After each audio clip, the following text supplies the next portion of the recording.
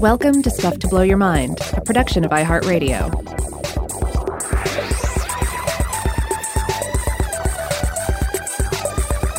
Hey, welcome to Stuff to Blow Your Mind. My name is Robert Lamb. And I'm Joe McCormick, and today is going to be the first in a couple of episodes that we wanted to do on the subject of invertebrate emotions. And strangely enough, I got interested in this subject the other day after I was reading a poem, not a scientific paper. I was reading a poem by the American modernist poet Marianne Moore, who I like a lot. She writes a lot about like fish and marine organisms. She lived from 1887 to 1972.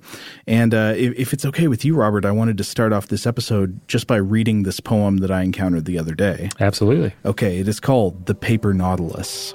For authorities whose hopes are shaped by mercenaries, writers entrapped by tea-time fame and by commuters' comforts, not for these the paper nautilus constructs her thin glass shell, giving her perishable souvenir of hope a dull white outside and smooth-edged inner surface, glossy as the sea.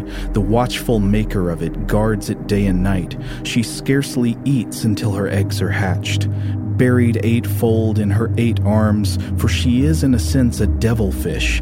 Her glass ram's horn cradled freight is hid but not crushed, as Hercules, bitten by a crab loyal to the Hydra, was hindered to succeed. The intensively watched eggs coming from the shell free it when they are freed, leaving its wasp nest flaws of white on white and close-laid ionic chitin folds like the lines in the mane of a Parthenon horse, round which the arms had wound themselves as if they knew love is the only fortress strong enough to trust to. Oh, that's nice. Yeah. I really like that last part especially. Me too. I mean, I love the way it moves from this direct, almost clinical description of the actual biology of the paper nautilus and how it builds its shell and all that, and goes from that to these classical allusions, and then ultimately ends on this powerfully emotional note that kind of gives me a shiver. So the late American poet Anthony Haight, writing about Moore, said that one of the things he liked most about her poems was that they had, quote, a capacity for pure praise that has absolutely biblical awe in it.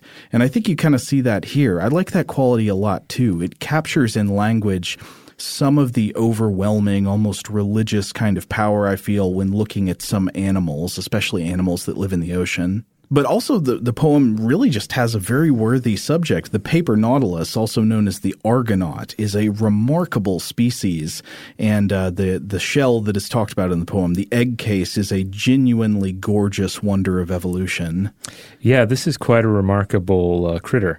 So the Argonaut, first let's just talk about the name. This is, of course, a reference to Greek mythology, and we recently talked about this on our other show, Invention. Right, the myth of Jason and the Argonauts. Right, yeah, because the Argonaut just means sailors of the Argo, the Argo being the ship built by Argus and the ship upon which Jason sails in his quest to find the Golden Fleece. Right.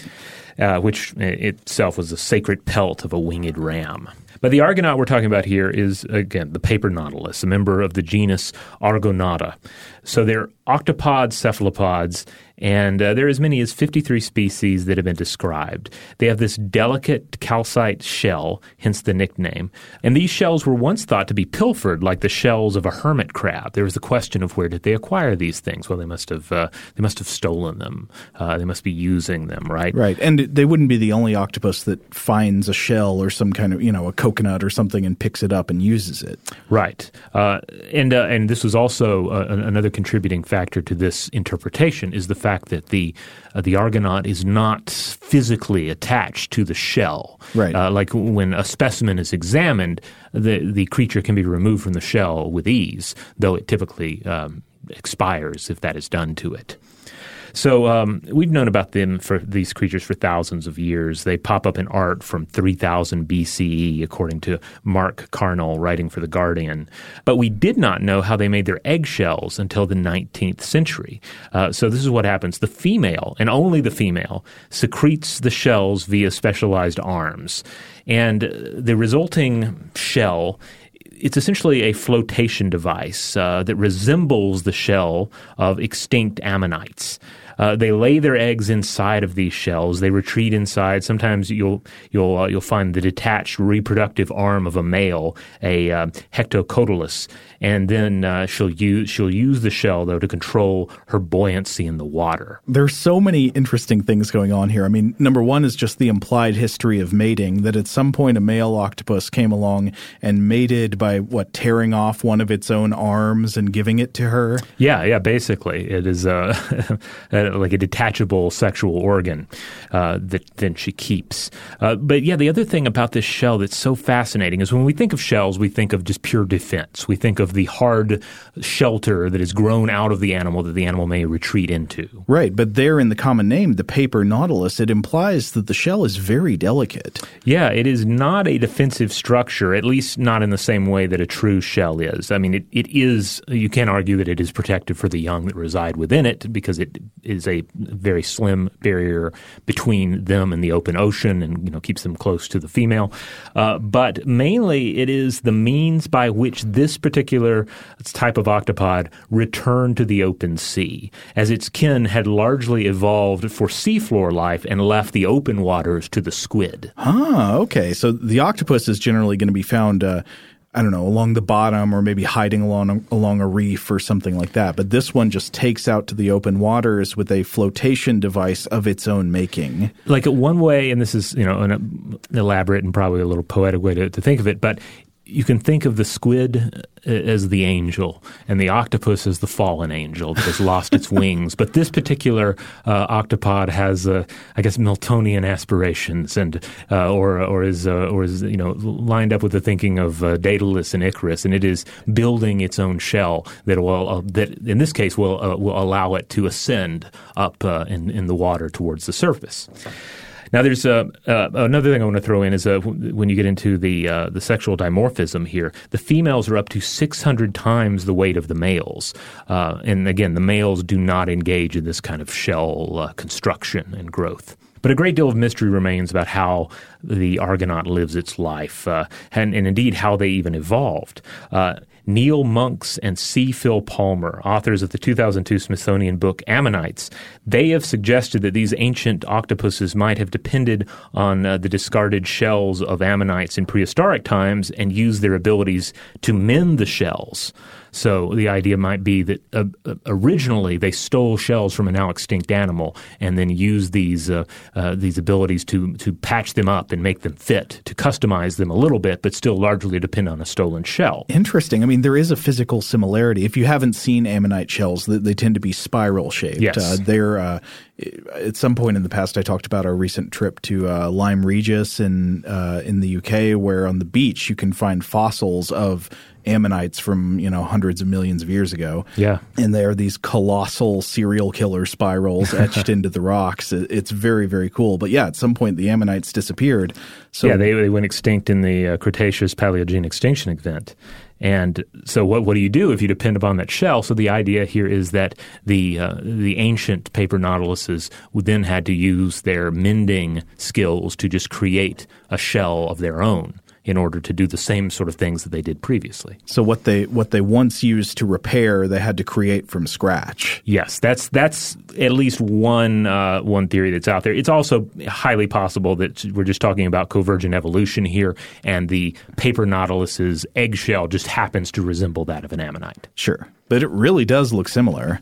But then again, you can see other signs of similar types of possible convergent evolution. I mean, the nautilus, not the paper nautilus, but the animal just normally called the nautilus, is like a marine mollusk that has a shell that sort of resembles an ammonite shell also. Oh, yeah, absolutely.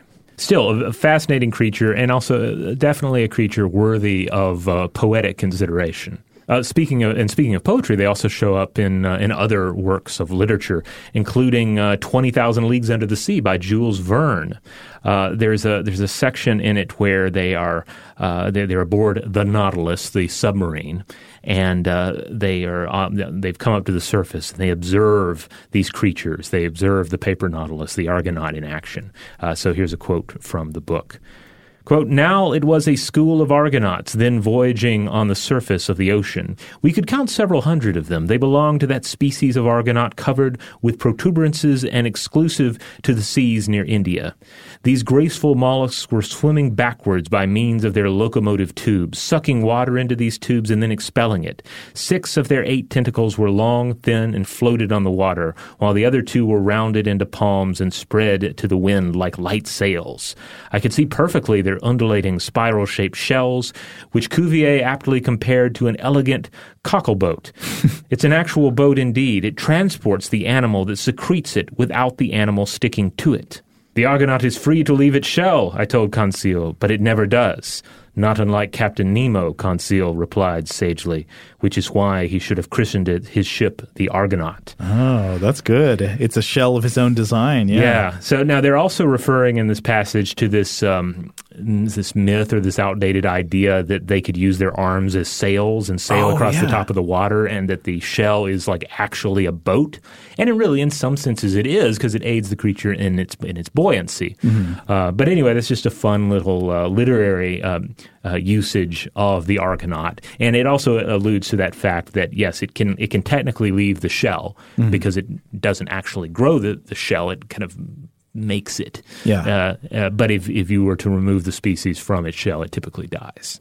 This is such a cool animal, and I like the idea that Jules Verne was like halfway through writing 20,000 Leagues, and he discovered this animal, and he's like, oh, I should have gone back and named it the Argonaut from the beginning, but that'd take too much revision. I'll just plow ahead, and I'll have a character acknowledge, like, it really would have been better if it was called this other thing. But anyway, I wanted to come back to the ending of the poem by Marianne Moore. This powerful ending is what got me really thinking about the subject for today's episode and the next one. This idea of this 8-armed cephalopod clutching at its egg case as if each of its arms knew that love is the only fortress strong enough to trust to. Does the paper nautilus feel love? Do the coiled arms of the Argonaut simply clutch, or do they embrace? Do they hug with all the emotional the baggage that comes with that? I think everyone would I think the gut response that people are generally going to have is no. Sure. You're going to think, no, a paper nautilus is not going to be capable of love. Love is what humans do, and maybe specific animals that we live closely with, that we anthropomorphize enough into, but not the octopi, not the world of invertebrates. Well, I don't know. People would. I think you'd encounter a lot of divergent opinion about that. On one hand, you can say, of course, you're going to have a problem of if you believe that an octopus can love. How could you prove that? Mm-hmm. And we'll address questions like that as we move on. But more broadly, I guess, can you imagine invertebrates in general feeling anything analogous to the kind of plain, familiar emotions that we name in poems? Does a crab feel fear? Does a bumblebee feel hate? Does a snail feel disgust or jealousy or joy? Or is it, as you're sort of suggesting, folly to meaningfully apply these words outside of humans, and maybe they're more closely related vertebrate relatives? Well, but then the other side to look at it, and this is something we'll continue to discuss as well, is that you bring up poetry, and poetry is very much a part of and I love poetry, but it is part of the cult of human emotion. It definitely places things like love on a golden pedestal. And so there's kind of a push and pull here when we look to the world of animals.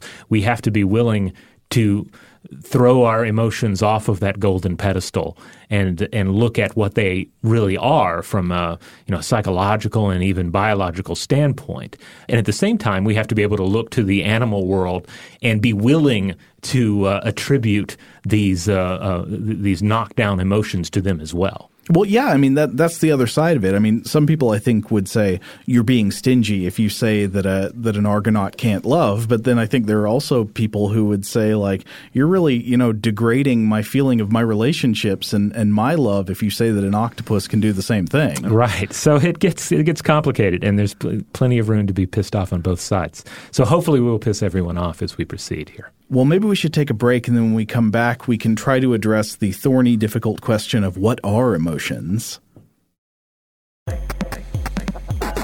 All right, we're back.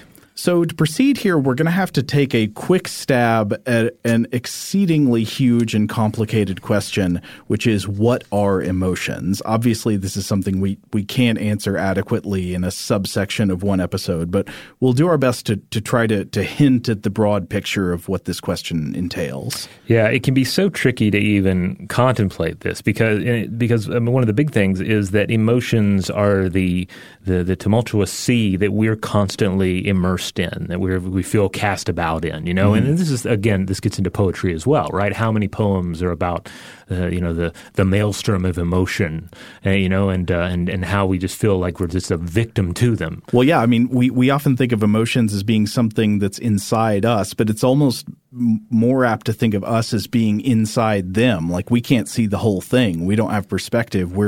It's more like a sea on which we are floating. I think that's a great metaphor. And yet at the same time, we are the sea, Yeah. Like, we often fall into this model that I think is largely what you see in the work of some of the classic philosophers of logic and emotion. And then, like, logic is the domain of, logic and reason on one hand, and then there are the enemies of passion that tear us apart. It's the Apollo and Dionysus model. Exactly, yeah. And so it's easy to fall back on that. It's just baked into so much of our culture.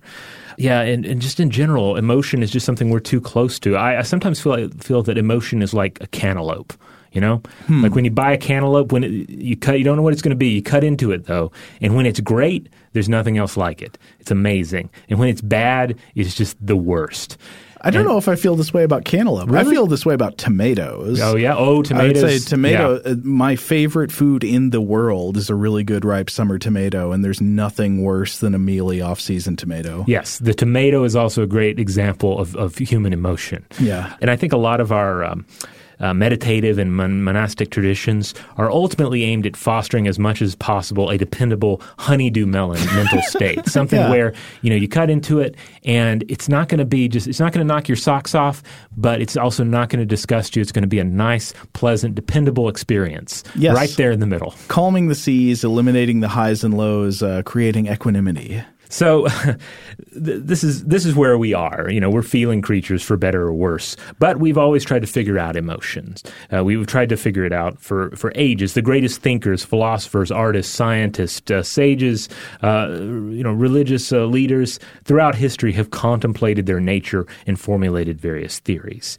And we could easily do a multi-part series on the question of human emotions, but the short view is that we have basically three ways of considering them. First of all, there's the idea of emotions as feelings. The way they feel is what they are. So it's a subjective state. And in that sense, the only emotion you can ever really know is your own. Yes. Like you cannot share in anybody else's. You can think you do, but you can't know for sure. I mean, does somebody else's sadness feel like yours does? Does somebody else's happiness feel like yours does? You are trapped with your subjectivity here. Right. And then when you get into theory of mind, I mean, that's a whole issue there in and of itself. Like, to what degree do we attribute the same level of emotional investment to others? And in what cases are we attributing too much emotion to this individual and less emotion to this individual based on a whole host of reasons? Well, but if emotion is just subjectivity, it seems hopeless that you could ever try to study it in animals, right? If it's just a subjective experience, we have no access to it whatsoever. Right. And that would be the danger, right? If it was just perpetually tied up in the other human concepts of, say, like consciousness and theory of mind, et cetera. But then we have these other two categories. First of all, emotions as evaluations. Emotions are evaluations of the primary circumstances that we're dealing with.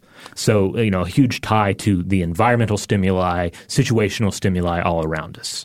So emotions are ways of reacting to the world. Right. They're internal states that signal a certain response to what you're seeing or dealing with. Right. You go through a haunted attraction around Halloween, and you feel something like fear, or that sort of elated, safe feeling of fear, however you want to categorize it. That is a product of the environment that you've thrust yourself into. All right. And if these are internal states that are products of evaluating an environment, you could then start to look at patterns about what the features of those internal states are. What do they do to the brain? What do they cause? How do they cause you to react? And I guess that would bring us to the next way of looking at it, right? Yes, emotions as motivations, emotions as primarily motivating states. So basically, this would be a situation of where I am angry and therefore I strike out at somebody. It causes you to act in a certain way. Yeah. Right. So there's a lot more to it than this, but these are the three basic pillars that are often discussed. So seemingly, we can strike because we are angry. We're angry because we strike, and then we also just feel angry. And it all becomes this kind of cat's cradle of physiology, behavior, and situational context. Another way to think of emotions is this. This is a definition that is often used. Conscious mental reactions that we subjectively experience. And these strong feelings are typically directed towards a specific object or person, resulting in or caused by or certainly accompanied by physiological and behavioral change.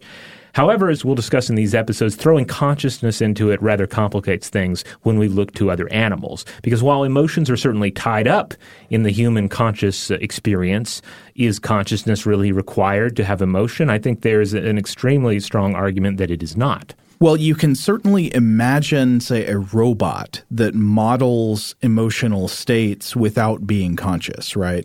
Right. And so you don't know if that's the case for any other animals. You don't know to what extent they're subjectively feeling emotions like you and I do, or like you presumably do. Yeah. The robot could still act angry, and it would still do all the things that an angry person would do. Or a robot could act sad and still have all the reactions a sad person would have. Like if you're coming back to emotions as evaluations, you could consider a screensaver on this is a very simple model of it, but a screensaver on a computer screen is a response to what's going on in the world. Like nobody's using the keyboard right now. Somebody's away from the machine. So a relaxed state comes into place. There is a paper we're going to look at later in the episode. We'll come back to it in a bit, but it's by Clint J. Perry and Luigi Bacciadonna that tried to put together all of these disparate ways of looking at emotion into a single definition that could be used for objective research purposes. And it comes out with something that will really make your heart burn. It's just, full of feeling. Quote, emotions are transient central states comprising subjective, cognitive, behavioral, and physiological phenomena that are triggered by appraisal of certain types of environmental stimuli. On one hand, I think that's great because it really does capture all the things you'd be looking for if you're trying to study emotions in a scientific way.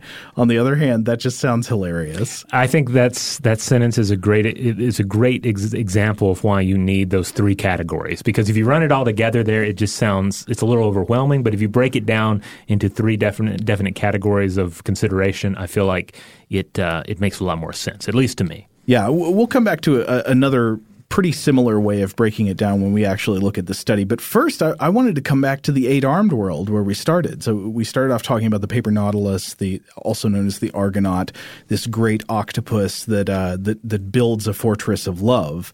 I think the octopus world is a great place to start if we're looking for what would be the clearest, easiest examples to find of something that really, at least intuitively, looks like emotions in the invertebrate world. Because of course, it's long been a debate about whether thoughts and emotions can be said to exist in animals other than humans. A lot of scientists would take issue with saying that there are emotions in any non-human animals because they would say, well, if we use human terms like happy and sad, that's just anthropomorphic projection. There's no way to prove it and so forth. Mm-hmm. But I really think intuitively most people are comfortable with the idea that some analogs to human emotions exist in other animals with complex brains, like mammals and birds. Yeah, I mean, again, I think part of the whole exercise is casting emotions down from that golden pedestal, mm-hmm. Casting away the poetry and thinking again about what they actually are. And certainly I imagine that a duck it never finds itself feeling sad about being sad or something so, conscious as the human model. But something like sadness that we feel, you can certainly imagine it in a duck or a cat or any of these, certainly these higher organisms that come to mind. I mean, it's really easy to see things that at least really intuitively look like emotions, whether we're interpreting them right or not, in social animals like dogs. Mm-hmm. It's really hard for me not to look at my dog and think my dog is happy right now or my dog is angry or something. Right. I mean, with all the complexities that come with making those kind of statements about an animal, of course. Right. Because again, we can never deny the power of anthropomorphism. Exactly. But one of the first places I wanted to go here with invertebrates is that I think what I just said about my dog, this powerful intuitive sense of my day-to-day experience with a canine, that this animal does feel emotions that are in some way similar to the emotions I feel. If you wanted to look for this pattern of intuition outside of our relationships with mammals, I think the octopus is a great place to start. So a couple of years ago, one of the books that I recommended in our summer reading episode was a book by an author named Cy Montgomery called The Soul of an Octopus, which is sort of a cross between a zoology book about the octopus and a memoir about the author's personal experiences with octopus minds and the people who study and care for octopuses. And that book really, it still sticks with me today. And one of the main reasons is that she presents in it all of these anecdotes that look like genuinely powerful emotional connections and interactions between humans and cephalopods. It reflects this steady, unshakable sensation that many people who work with octopuses get, which is on one hand, they see this strange alien kind of intelligence, but on the other hand, they see a very familiar human kind of intelligence and even emotion at work. Of course, again, with all the caveats that these impressions, they could be anthropomorphic projection. I think it's at least worth looking at the types of encounters that lead to this sort of thinking, whether the thinking is correct or not. Yeah, I agree that the octopus is a great example to look to because it checks off so many opposite boxes. Yeah, it is a solitary creature that lives in a different environment than we do. That has a totally different structure to its body. It's like an alien compared to us. Distributed intelligence also. Mm-hmm. I mean, the intelligence of an octopus is not just central in its head. It appears to be able to think with its arms in ways that, if we can do something like that, it's in a much more limited sense. Right. So to cite a couple of the many anecdotes and examples that appear in the book, the first one is that at one point she's sharing a story from a biologist named Scott Dowd. So Dowd is working at an aquarium where one of his jobs is taking care of a dwarf Caribbean octopus who lives in one of the small display tanks. And one morning, Dowd comes in to find this octopus's tank overflowing onto the floor, and the octopus itself seems to have vanished. It's not anywhere to be seen. And eventually he finds it. He finds that it has managed to squeeze itself into the tiny pipe that recirculates water in the tank. This pipe is only about half an inch wide. So obviously there's a problem because the water can't recirculate because the octopus is clogging the pipe, and you need to get the octopus out of the pipe. So what do? I have no idea what you'd even begin to do to get something out of an aperture that small without harming it. But Dowd, in this moment, he remembers having seen a National Geographic special about fishermen in Greece who were catching octopuses by setting out amphora pots in the ocean as traps. And the octopuses would squeeze themselves into these pots, which seemed like perfect dens for them, only to then get hauled up to the surface by the fishermen. But how do you get the octopus out of the pot without breaking the pot? Well, there was a very simple solution. These octopuses were saltwater creatures, and the fishermen would pour fresh water into the pots. So the octopus is obviously being, evolved for a saltwater environment. They don't like this at all, and they would immediately slither out of the pot and be captured. All right, that makes sense. So, of course, Dowd didn't want to kill and eat the dwarf octopus in the tank, but he figured that the same process might work to get it out of the pipe, and it did. He flushed it with fresh water, and the octopus came out. Now, years later, he tried the same trick to subdue a misbehaving female giant Pacific octopus that he's working with. And a lot of the emotional connections that people have with octopuses in this book are with these giant Pacific octopuses. They've got a lot of personality. But the story goes that Dowd would, he was dealing with this octopus. He would lift the top of the tank up to feed it, and she would put her arms out and attach herself to his hands, and he would be unable to get her to let go. And if he managed to peel one of the creature's arms off of him, she would just instantly wrap two or more, around the same hand again. So, how do you get this octopus off of you? Well, he remembered his earlier experience with the tiny octopus in the fresh water, so he got the idea to repel the larger octopus the same way. He filled up a pitcher in the sink, and he poured it over the octopus clinging to his hand. And again, at first it worked. The octopus let go of him and recoiled sharply. And Dowd said for a moment he was proud of himself for having rediscovered this useful trick and outsmarted this crafty creature. But then to read the next section from Montgomery's book, but the octopus was incensed. Quote, she got scarlet red and really thorny. It was a heated moment. What I didn't notice, he said, was she was blowing herself up. She siphoned up a massive load of water and gushed a major surge of salt water onto my face. As he stood there dripping, Scott noticed the octopus had the same look on her face as I must have had on mine when I thought I'd outwitted her. Now, which part of the octopus is the face? Now, here you may be onto something. I don't know. How do you find the octopus's face? I mean, it's got eyes, but they're not really front-facing, are they? I mean, we can easily – again, our anthropomorphic powers are such that we can easily devise one. I believe there was wasn't there recently an issue with the masters of emoticons? They made an octopus emoticon that rearranged the anatomy to make it look more face-like, and I believe a biologist corrected them on this. Oh, wait a minute, though. I know that you find an octopus face sometimes when you look into your environment, because when you see the forked coat hook on the door, you see the boxer octopus. Yes, but I see a cartoon octopus, and cartoons are human and have faces. Cartoon animals are generally animals that have been made human. Okay, I guess you're right about that. But coming back to the story about Scott Dowd and the octopus, there is something about this kind of apparent anger and reciprocal vengeance that feels very much like an analog of complex human emotion. Again, maybe we're just overreading into a single anecdote, but the book is full of anecdotes like this, where people really feel like they're having these emotionally charged interactions with these 8-armed critters. Yeah, like a defensive display is essentially what we're talking about here.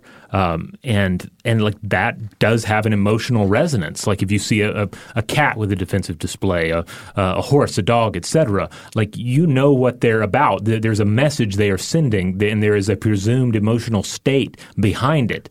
And we get it. We don't even have to be able to put it into words to know what that state is. Yeah, and the really interesting part is not that it was a defensive display when something was about to happen that the octopus didn't like. It happened after. Like he poured the fresh water on it, then it went back in its tank, then it puffed up and got red and shot him back.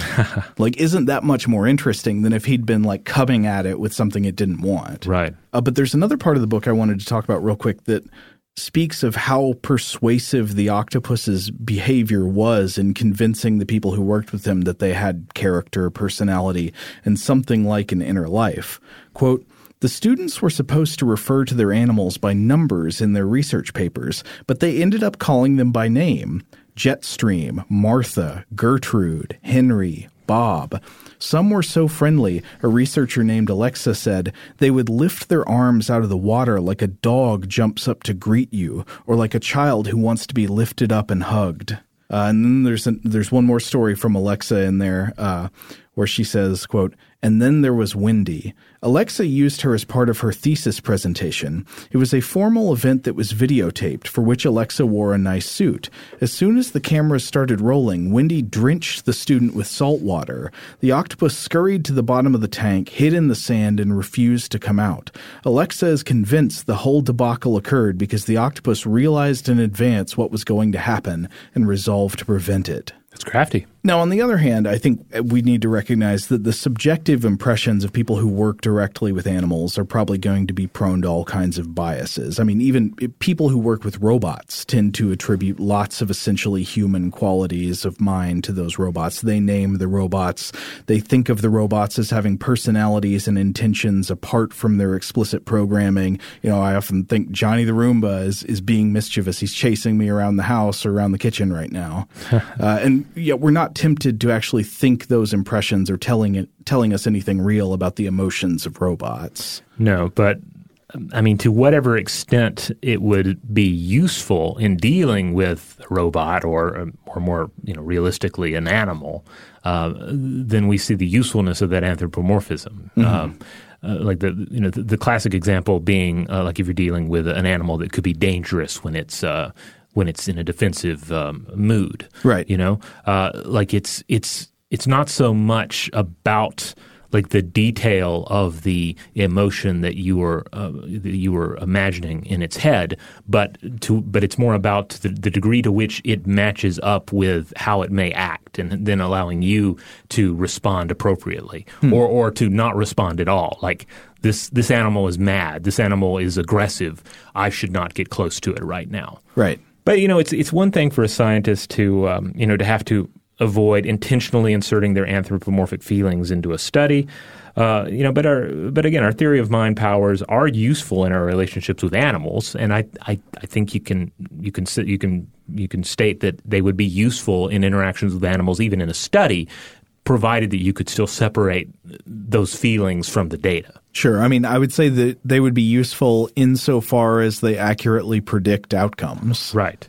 Which sometimes they can. So again, I think it's important for us to be able to take human emotions off of the pedestal and think more about what they are, and stating that the mind of an animal, the mind of an octopus or whatever, their mind is a vessel that cannot hold the shape of our own emotional states.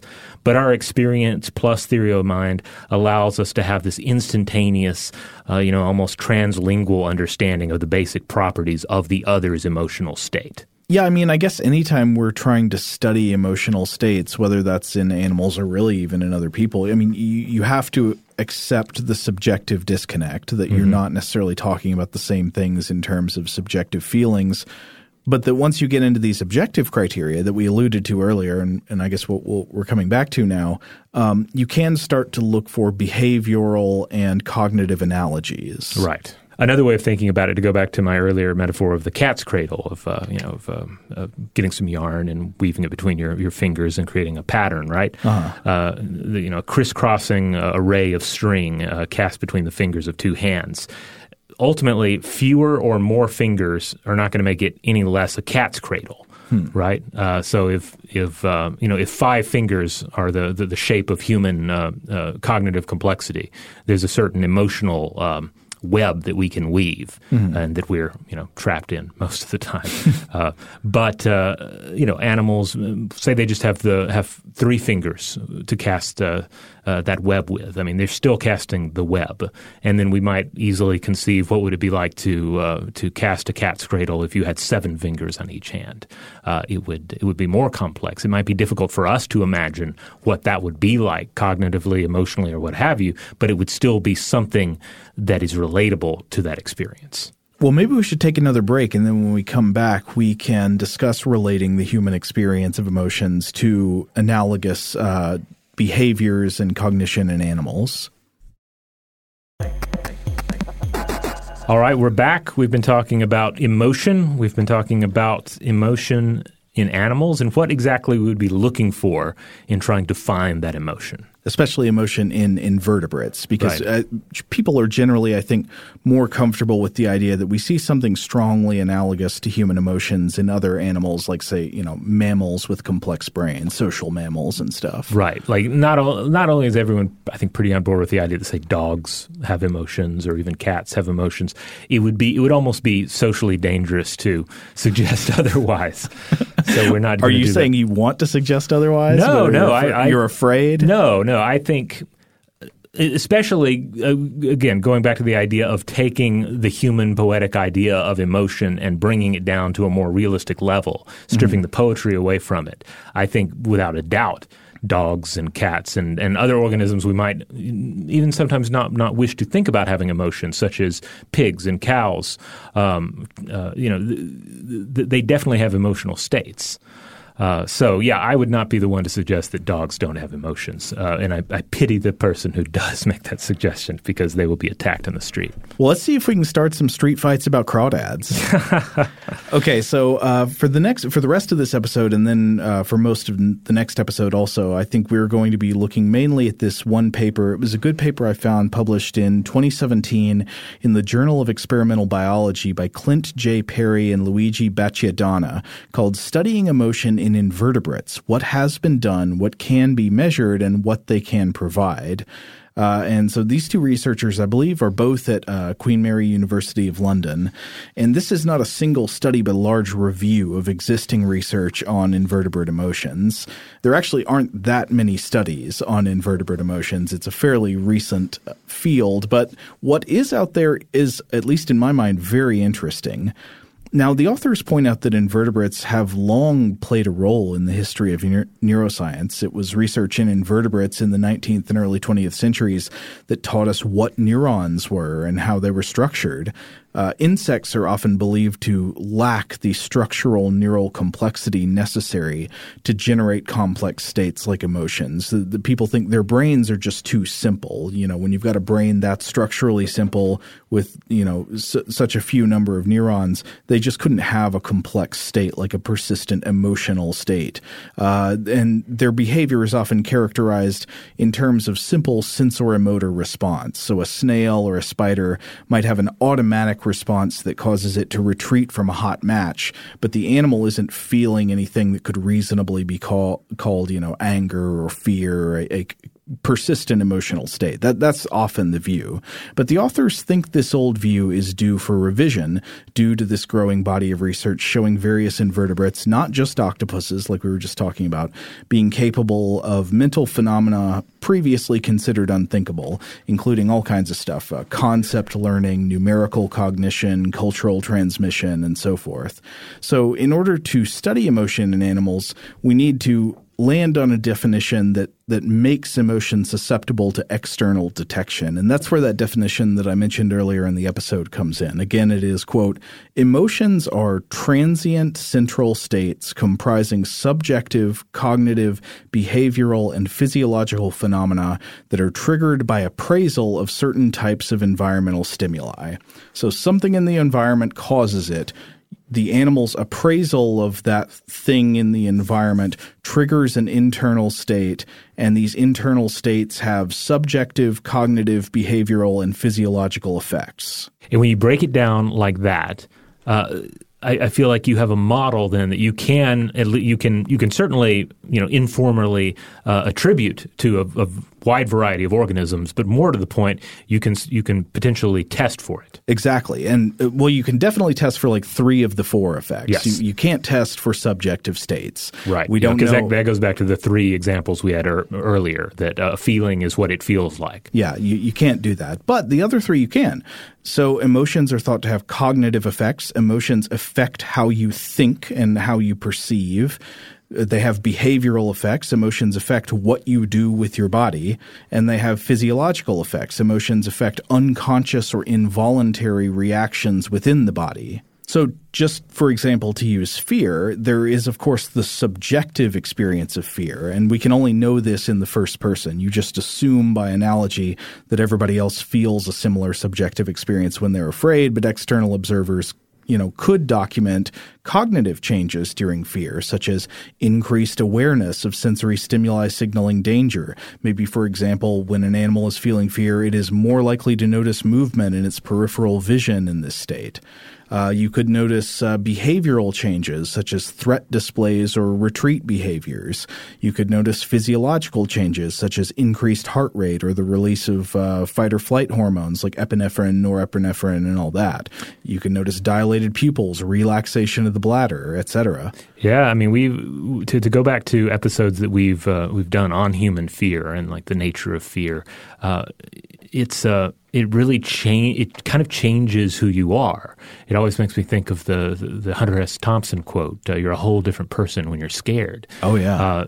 We think we know how we're going to behave in a situation of real fear. But we can't always be sure unless we have sort of, performed enough exercises in fear, if you will. And even then, there may be unknowns. Well, of course. So fear, like other emotions, has cognitive and behavioral effects, in some cases very strong ones. What is who you are? It is how you think and how you act. Yeah, I mean, there are studies, again, these are human studies, but there are studies that have looked at how fear and uncertainty affect our politics, Yeah. Something as, generally we think of as very, very complex and nuanced and based in ideas. And very stable. You know, it's just based on what we believe in a kind of permanent or semi-permanent way. But no, I mean, people's political opinions appear to fluctuate based on their emotional states day to day, moment to moment. Yeah, which of course should not come as a surprise if you're, aware of the degree to which emotions are manipulated by politicians. But yeah, like you change the emotional state, you change how the animal behaves and perceives the world. Right. So I think in the time we have left in today's episode, we've got time to look at the first one of these, the cognitive tests for invertebrate emotions. And we'll have to save the other types of tests for the next episode. Okay. But to look at the cognitive tests, one of the things that you can do to study emotions in humans, of course, but also in other animals, is something known as a judgment bias test. So imagine what is meant by a test phrase. Here's a test phrase. The doctor examined little Emily's growth. All right. Well, that just brings to mind the clear image of little Emily in like a Norman Rockwell painting being examined by the doctor, and the doctor finding this grotesque mass on the back of her neck. Well, it turns out so this is an ambiguous phrase. People interpret it different ways. And at least in some studies, people with some conditions, negative emotional conditions like depression or generalized anxiety, were more likely on average to read this ambiguous statement as being like what you're talking about some kind of disease growth. People without anxiety or depression, or people who had formerly had these conditions and are now considered cured or in remission, were more likely to interpret it as measuring normal growth in childhood, he measured her height. Yeah. So first of all, I have to say, so the way that I answered it in the show here is also the way I responded to the text when I read it for the first time. Me too. And it is entirely possible that it comes from me having just a generally anxious or depressed state. However, I do have questions about to what degree this test phrase is weighted, because if you simply add "and development" to the end of this test phrase, granted it makes it more specific and it's less ambiguous, but it also means there's no question. If you say the doctor examined little Emily's growth and development, you're not going to say, the doctor was looking at not only the weird thing on her neck, but also how she's developing. I don't know. I feel like that would just make it not ambiguous anymore. Yeah, it's true. But I also it feels manipulative, that phrase to me. So I was looking around a little bit about this to see if anybody else had any problems with this. Mm-hmm. And it does seem as if the depression-linked negative interpretation bias findings are not without at least some criticism. Claire Lawson and Colin MacLeod bring it up in Depression and the Interpretation of Ambiguity in 1999. And they pointed out that we could be talking more about like a depression-linked response bias reflecting an elevated tendency for depressives to emit or endorse negatively toned response options. So under this model, it's possible that depression maybe just is affecting more like what you're likely to say to other people rather than what you're actually likely to represent internally. Yeah, and I guess in this we're getting into the complexity of language and social interaction on it, Mm-hmm. Also, others have argued that interpretation biases in depression might be limited to interpretations for the self. So unless you are little Emily, there perhaps wouldn't be that much of an impact here. So it's in a way it's kind of like self-deprecating humor.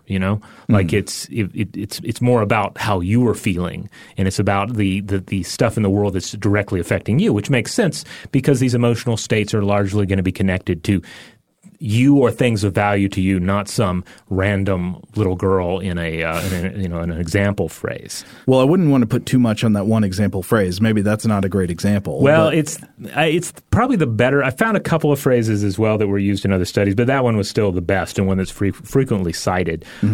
Elsewhere, I found a 2007 study published in Cognition and Emotion from Bison and Sears, and they found no negative interpretive bias in their studies. But that's not to say that an emotional state won't just generally influence how information or stimuli is received. A loving touch may startle you and spin you around in a defensive stance if you are primed for a hostile physical encounter. Well, yeah, I mean, there could be very salient criticisms that I'm not aware of. I thought I understood that it's pretty well documented within humans and animals that negative mood does tend to bias perception. So when you encounter something ambiguous, if you're feeling angry or sad, you're more likely to interpret the ambiguous thing in a pessimistic way. Yeah, and I think that is definitely the case. I guess the main thing I wanted to drive home is I didn't want anybody to engage in this sort of exercise with us here and have the same knee-jerk reaction that we did and then immediately assume that means that they have an anxiety problem or in a depressive state. Well, I mean, even if you did react that way and even if the test is generally valid, it would just be one answer. You'd have to do an average of a bunch of different things to figure out what's more likely the case. Right. Yes. But, we're humans and we tend to jump to conclusions and engage in, I guess, what is the X-Men personality test that we've factor that we've discussed in the show before? X-Men? I don't remember this. The name is eluding me at the moment. But, when you engage, it's like the fortune cookie scenario or the astrological chart scenario where the future is red and it's just a little piece of paper telling you something random, but you immediately identify things about yourself in that sagely statement. Oh, the Forer effect. Yes. The Barnum effect, also known. Yes. A little something for everybody. Well, I think we can certainly log possible criticisms of the judgment bias effect and keep them as an asterisk over what we're about to read, which, it may in some ways be undercut by any weakness in the inherent paradigm. But in some existing research on animals, people have tried to use judgment bias tests to see if there is cognitive evidence of emotions in animals. And you can do this in some animals. Like if you take rats and you train them to distinguish between two different tones, say a high-pitched tone and a low-pitched tone, and then in the enclosure with the rats is a lever that they can press. So if they press the lever when they hear the high-pitched tone, they get a food pellet reward. But if they press the lever when they hear the low-pitched tone, they get an unpleasant blast of white noise. So they learn and they get good at telling the difference. When the high-pitched tone plays, they are quick to press the lever and get the food reward. When the low-pitched tone plays, they hang back. They either take a long time to press the lever or they don't press it at all. And it turns out you can manipulate something like the rat's mood or emotional state, asterisk with all the caveats that are implied there, to bias their judgments about new ambiguous stimuli. So what happens when you play a tone in between the two tones that the rats have been trained on? The studies show that, say, if you tilt the rat's housing up at an angle, or if you wet the rat's bedding or introduce an unfamiliar rat to the group, when the ambiguous tone plays, the rats will be much more avoidant of the lever in response to this ambiguous stimuli than rats in a control condition with normal, stable housing conditions, which are more likely to interpret the ambiguous tone optimistically and run and press the lever.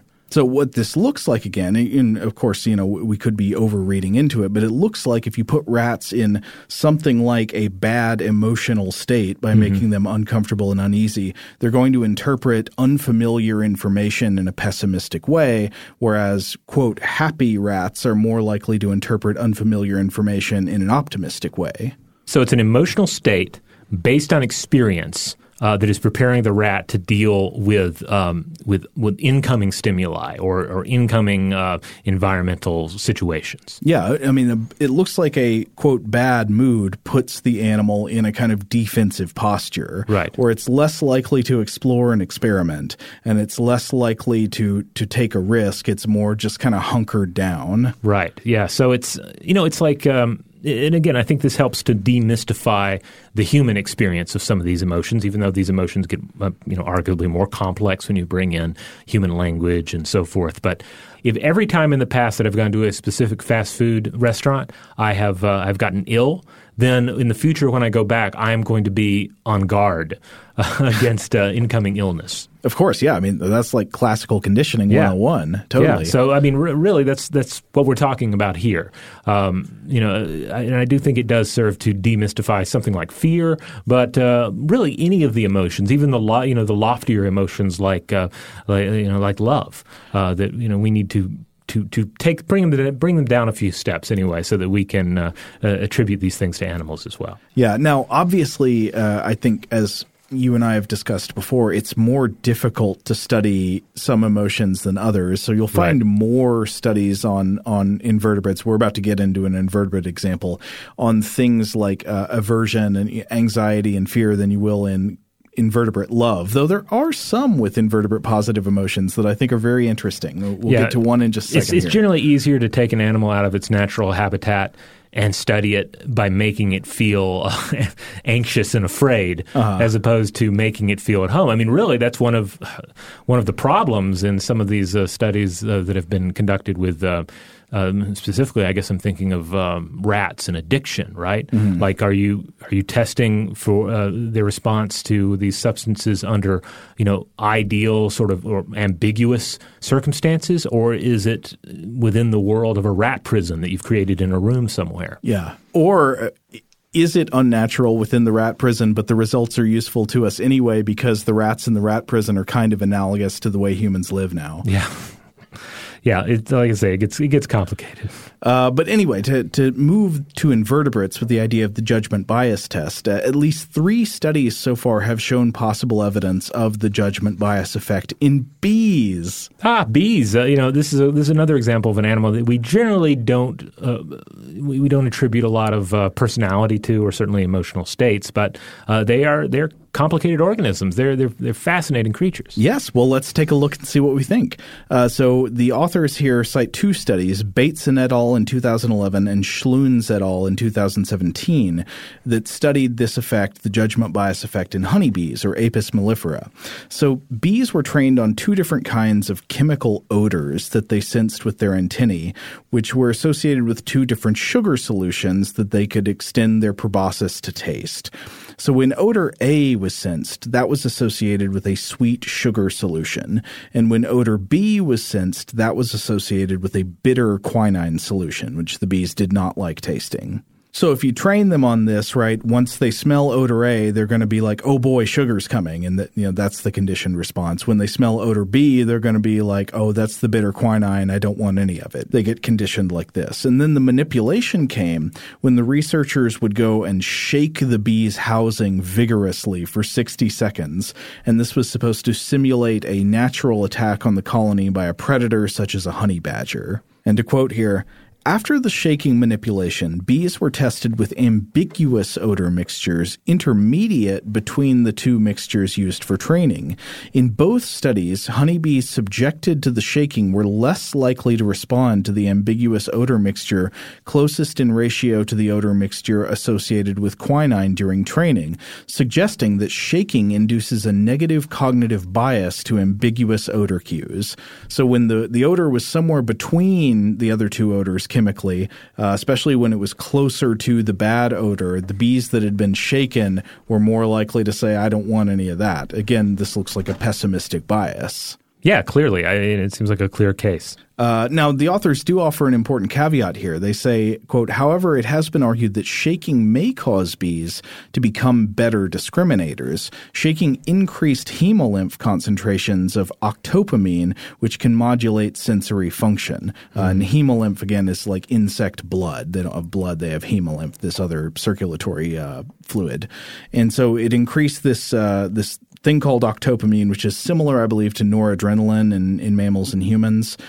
So remember, the shaking really seemed to make a difference when the odor was ambiguous but closer to the odor associated with the bitter food. So maybe shaken bees are just better at sensing that closeness to the bad outcome because of non-emotional physiological reasons. That's also possible. Interesting. But this isn't the only test of judgment bias effect in bees. Perry et al. In 2016 also studied this same thing, but in the opposite direction. Optimistic bias created by pleasure or happiness, or at least what you might call an analog of pleasure or happiness, in bumblebees. So again, there was a similar type of setup. They would train bumblebees to respond to two possible visual cues.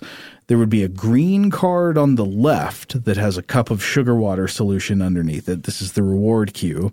And then a blue card on the right that has a cup of regular water underneath it, and this is the control cue. Trained bumblebees would learn to go straight to the green card on the left when it was present to get the sugar. They don't bother with the blue card on the right. Now, what happens when you put a bluish-greenish card in the middle of the two positions? Well, the study showed that if you give the bees a little bit of sugar reward before the test, they approach the ambiguous new stimulus, the blue-green card in the middle position, faster than if you don't give them any sugar. And so the authors here say, quote, control experiments showed that after consumption of the small unexpected reward, bees did not increase their flight speed and were not more likely to explore novel stimuli, suggesting that the small reward did not simply increase the bees' general activity or exploration, but was indeed due to changes in their decision-making processes under ambiguity, thus resembling optimism in humans. So again, there could be something wrong here that we're missing, but at least on the surface, it looks like the bees are just expecting better outcomes with ambiguous possibilities when they've had a little bit of sugary treats. Right. So I think one of the big take-homes from this is again, you have to think of emotion is being tied to how we navigate the world. And we are not the only organism that has to navigate a world of changing circumstances. And because clearly the bee has to do that as well, and it has similar abilities that result or are caused by emotional states. Yeah. But I think we've got to call it for this first episode, and we can come back and explore some more research along these lines next time. In the meantime, if you want to check out other episodes of Stuff to Blow Your Mind, you can find us anywhere you get a podcast these days. We don't even know all the places you get podcasts. We know a few of them. One of them is iHeart, and if you go to stufftoblowyourmind.com, that will shoot you over to the iHeart listing for this show. Wherever you get the show, just make sure you rate, review, and subscribe. Those are the actions you can take that help support the show. Huge thanks, as always, to our excellent audio producer, Seth Nicholas Johnson. If you would like to get in touch with us with feedback on this episode or any other, to suggest a topic for the future, or just to say hello, you can email us at contact@stufftoblowyourmind.com.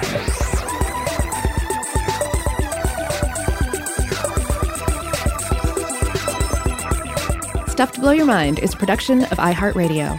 For more podcasts from iHeartRadio, visit the iHeartRadio app, Apple Podcasts, or wherever you listen to your favorite shows.